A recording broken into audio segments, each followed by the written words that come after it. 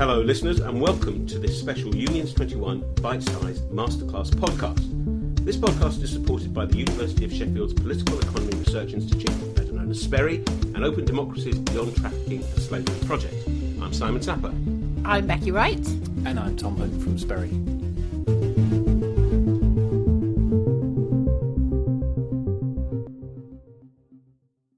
In this episode, Mike Clancy, General Secretary of the Prospect Union, talks about a renaissance for private sector bargaining. Becky, Tom, what do you think are the main issues that he would need to cover? I think what he is keen to focus on is, or what he should focus on, is the importance of the renaissance of collective bargaining in the private sector.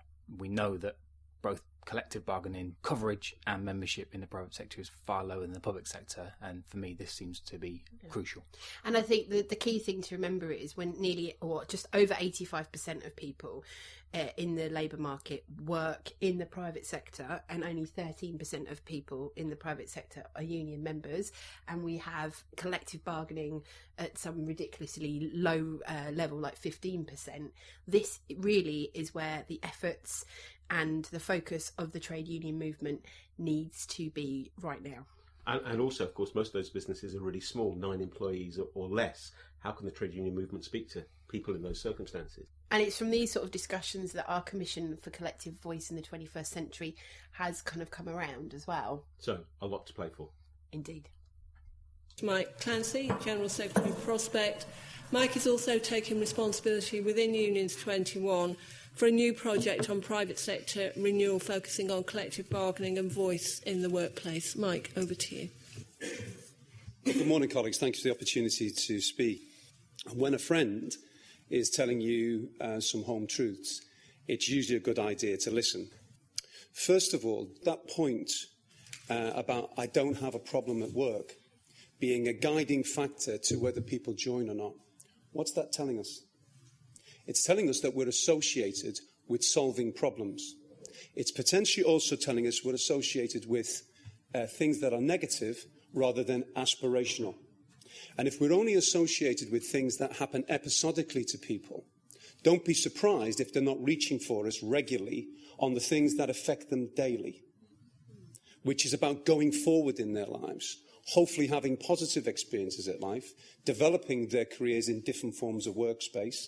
And if we're not touching that, don't be surprised if our bonds or potential relationship with people are strained.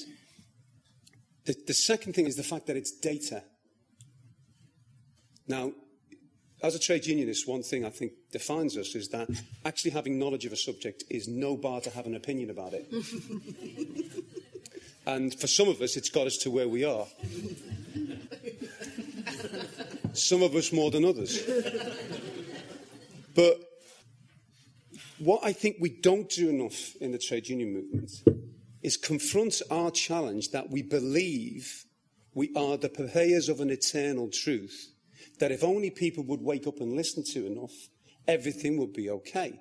Because where we should be is absolutely ensconced in the data and in the evidence. Now, I think we've got, actually, though, eternal solutions. We're just really bad at getting them over to people in a contemporary way. Because one of the things which I think in terms of our challenge is we need to go from geek to normal. And what I mean by that is, I think we spend a lot of time in environments where we talk a language that we're all familiar with. We assume shared and perennial values, which may be actually quite different from group to group. And we don't spend enough time actually thinking about why do people not behave exactly as we expect them to do? And how do we adapt ourselves as trade unions to that environment? So I think we've got to be grounded in this data. And I really think that the TUC, leading unions, but unions generally, need to be confronting this on a regular basis.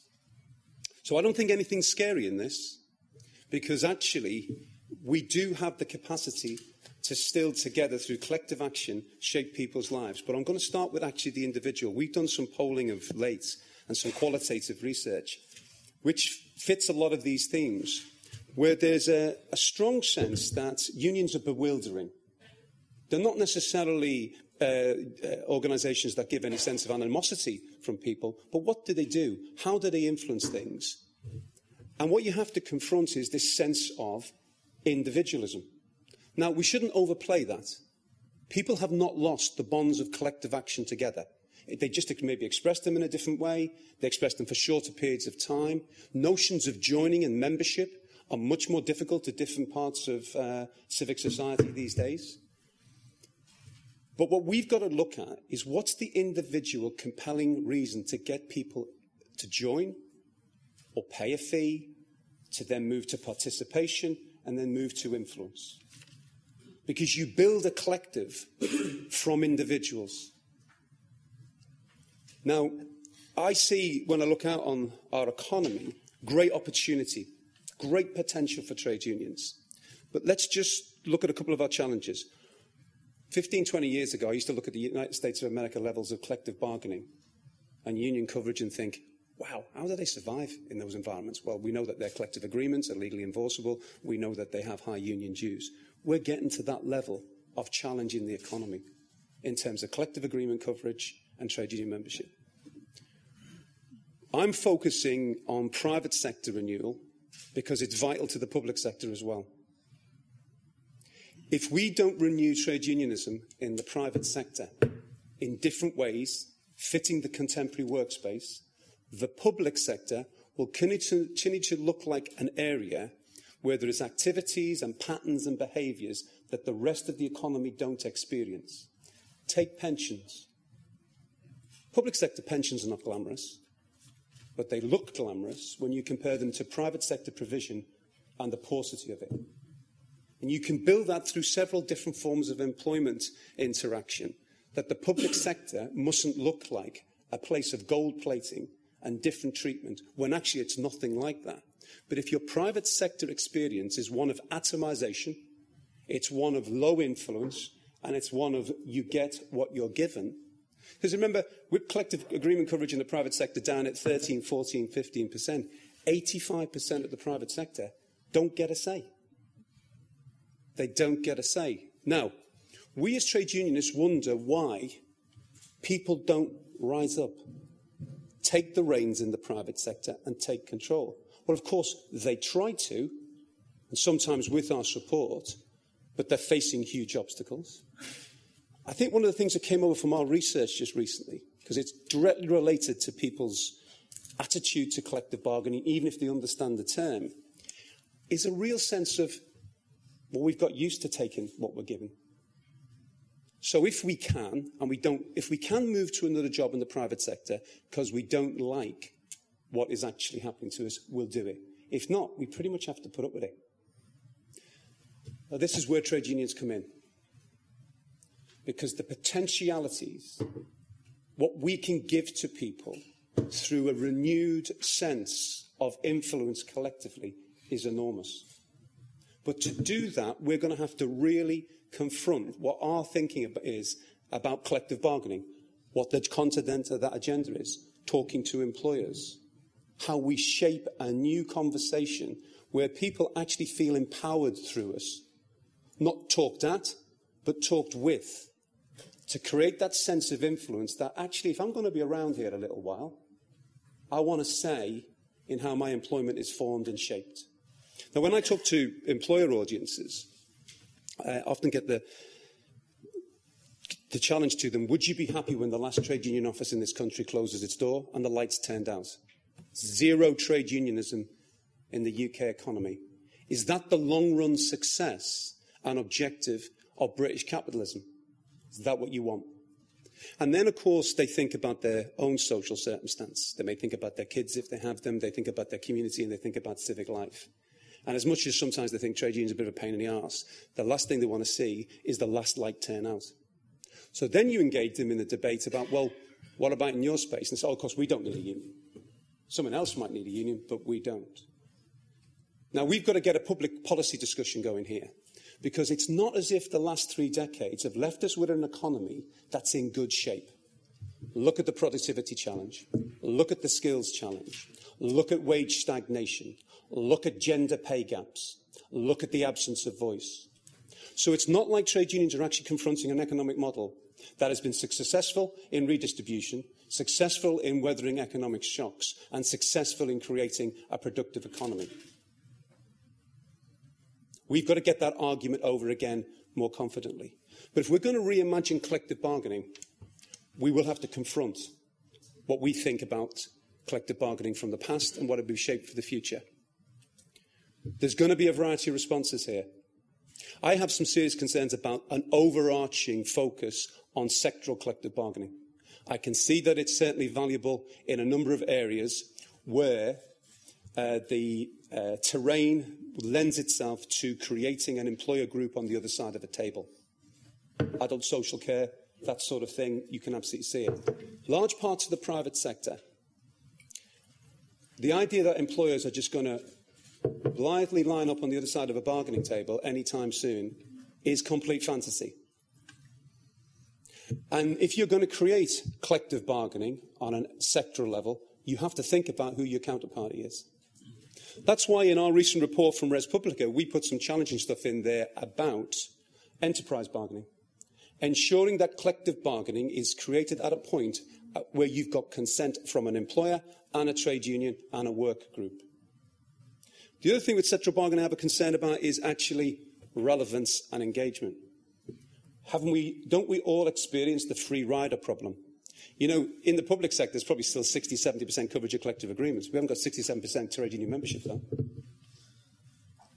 So we've got to really think about how we're going to shape this. One of the challenges, which the TUC have taken up, to be fair, I put at a recent meeting, is where's the trade union ask on collective bargaining on 2 to 3 sides of A4, if there is ever in the future a government willing, on the basis of a manifesto that's been carried in an election, to change the bargaining arrangements in this country? Where have we thought it all through? Where are we going to be able to handle the attacks that are going to come on the things that we believe are necessary for the economy? So, different forms of bargaining will have to be thought through. We also have to think through bargaining in what is now the contemporary workspaces. My union is in a fortunate position of having changed quite a lot in the last year or so. We've just done, in our BEC2 sector, an agreement in major motion pictures for all motion pictures above 30 million are now covered by a union agreement with our BEC2 sector, governing working patterns, rates, and a whole range of other matters. Now, the interesting thing about this has been long in the gestation, but one of the driving factors was inward investment from American studios, and to borrow a phrase, them saying, we're sick of the Wild West. We need labour rates, we need a giant Excel spreadsheet, knowing what we're going to put on each set, and the best way of doing that, a bit of good old-fashioned collective bargaining with a union. They have their purposes, these unions, says the American inward investors.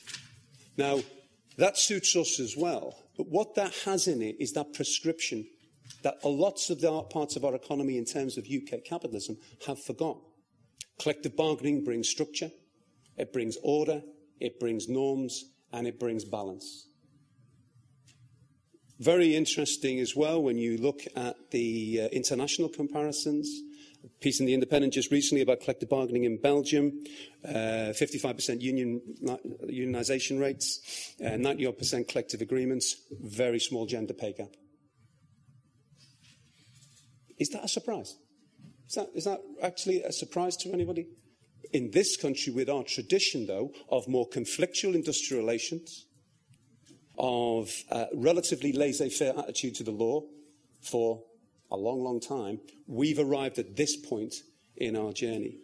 And why have we arrived at this point in our journey as well in the private sector? We've forgotten about talking to employers. If you're going to have collective bargaining and influence, something you're going to have to be damn good at in the private sector is talking to the bosses. First of all, you have to convince them why they should listen to you. You have to understand their markets. You have to understand their products. You have to understand actually what their fears are. And you have to confront them, and you have to not just critique them, you have to find solutions. Unions need to be grounded in collective solutions to make ourselves relevant to employers who've got problems, because those problems will affect the people that we either represent or seek to represent in the future. There's no point standing outside and just shouting at employers. However, there are things we're going to really need to change through public policy. We have to get beyond, somehow in public policy, concepts that we've all grown up with. Trade union recognition. Why is my right to represent members who want us to collectively bargain for them dependent upon something that is conferred by an employer, subject to a legal procedure? We have to fundamentally go back to the things legally that we've lived with and ask the questions again. Collective voice in a workplace should be an inalienable right, exercisable by workers through independent means, and that independent means can be delivered through a trade union if they so choose. But it's not a right that's conferred by an employer in the goodness of their heart, or if they're required by the law. We have too long operated within some of these shackles. So, for me, all of our problems are channelable through to the renewal of collective bargaining in the private sector. We have to find the individual reason to get people to join our organisations, participate, and that means understanding them as individuals. You build back from that to the collective processes that hopefully let them show them they have a potential operating together to influence their circumstances. And they don't just have to walk away, or they don't just have to put up with it. They can make things different and better. And I'm convinced that a large part of our productivity challenge in this country relates to the fact that people don't believe they can influence things. People in this country are turned to, when the employer has a problem, in process. But if they ask for a say on security or on the big decisions, they're denied it. So don't be surprised if they then think, I don't have a stake in this organisation. So we're going to need a roadmap to this renewal. I think we've got a lot of strong points in terms of the data. Look at the happiness indexes internationally. They all tend to be countries with high levels of collective agreements. Women, in particular, should be demanding collective bargaining. But it's a route to greater diversity more generally. And we actually have to do a little bit more of education to give people the sense that there are power relationships at work that they can influence collectively and through their trade unions. So I'll close with this point. If we're going to engage in a process of private sector renewal of trade unionism, we will need to engage in a process of renewing trade unionism. I know in my own organisation, and we've been talking about a lot lately, in the last 18 months, 2 years, we've deliberately disrupted ourselves. And it's been hard for staff, for representatives and the governance layer to go through a lot of change. But we deliberately disrupted ourselves because we could see some of the challenges ahead. At the moment, and it's fragile, we've been growing for 18 months. And it's a tribute to everybody involved in the organisation. Obviously, brilliant leadership. That goes without saying, because no one else is going to say it. But it is a hard slog to challenge yourself in the things that you believe fundamentally in and the things you've done all along the way. But look at the data. And it's only by confronting our own renewal that we'll renew ourselves in the eyes of the people that we have the aspiration to represent and collectively bargain for. Thank you.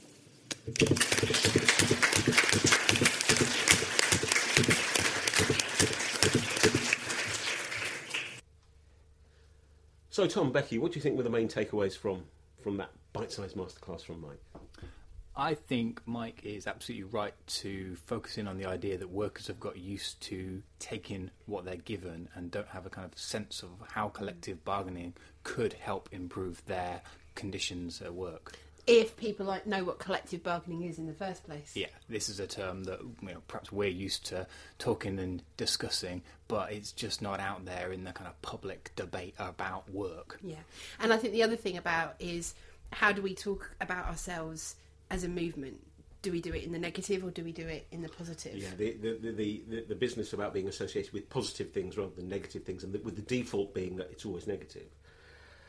That's a key issue, I think. Yeah, absolutely. And we know from visiting our colleagues in Sweden that when they were looking at work to do with union renaissance, the key thing that they got from that was to be considered as improvers in the workplace, not helpers in distress. And I think on that point, Mike is right to home in on the so-called productivity puzzle and how collective bargaining is a potential, is part of the solution to that. If workers don't feel that they've got any influence over what's happening in their workplace, then they're not going to sort of suggest how things could be improved. Yeah. This podcast is one of a series of 5 bite-sized masterclasses from Unions 21, supported by Sperry and Open Democracy. You can subscribe and rate the other episodes on Podbean, iTunes, and the podcasting platform of your choice. You've been listening to me, Simon Sapper. Me, Becky Wright. And me, Tom Hunt.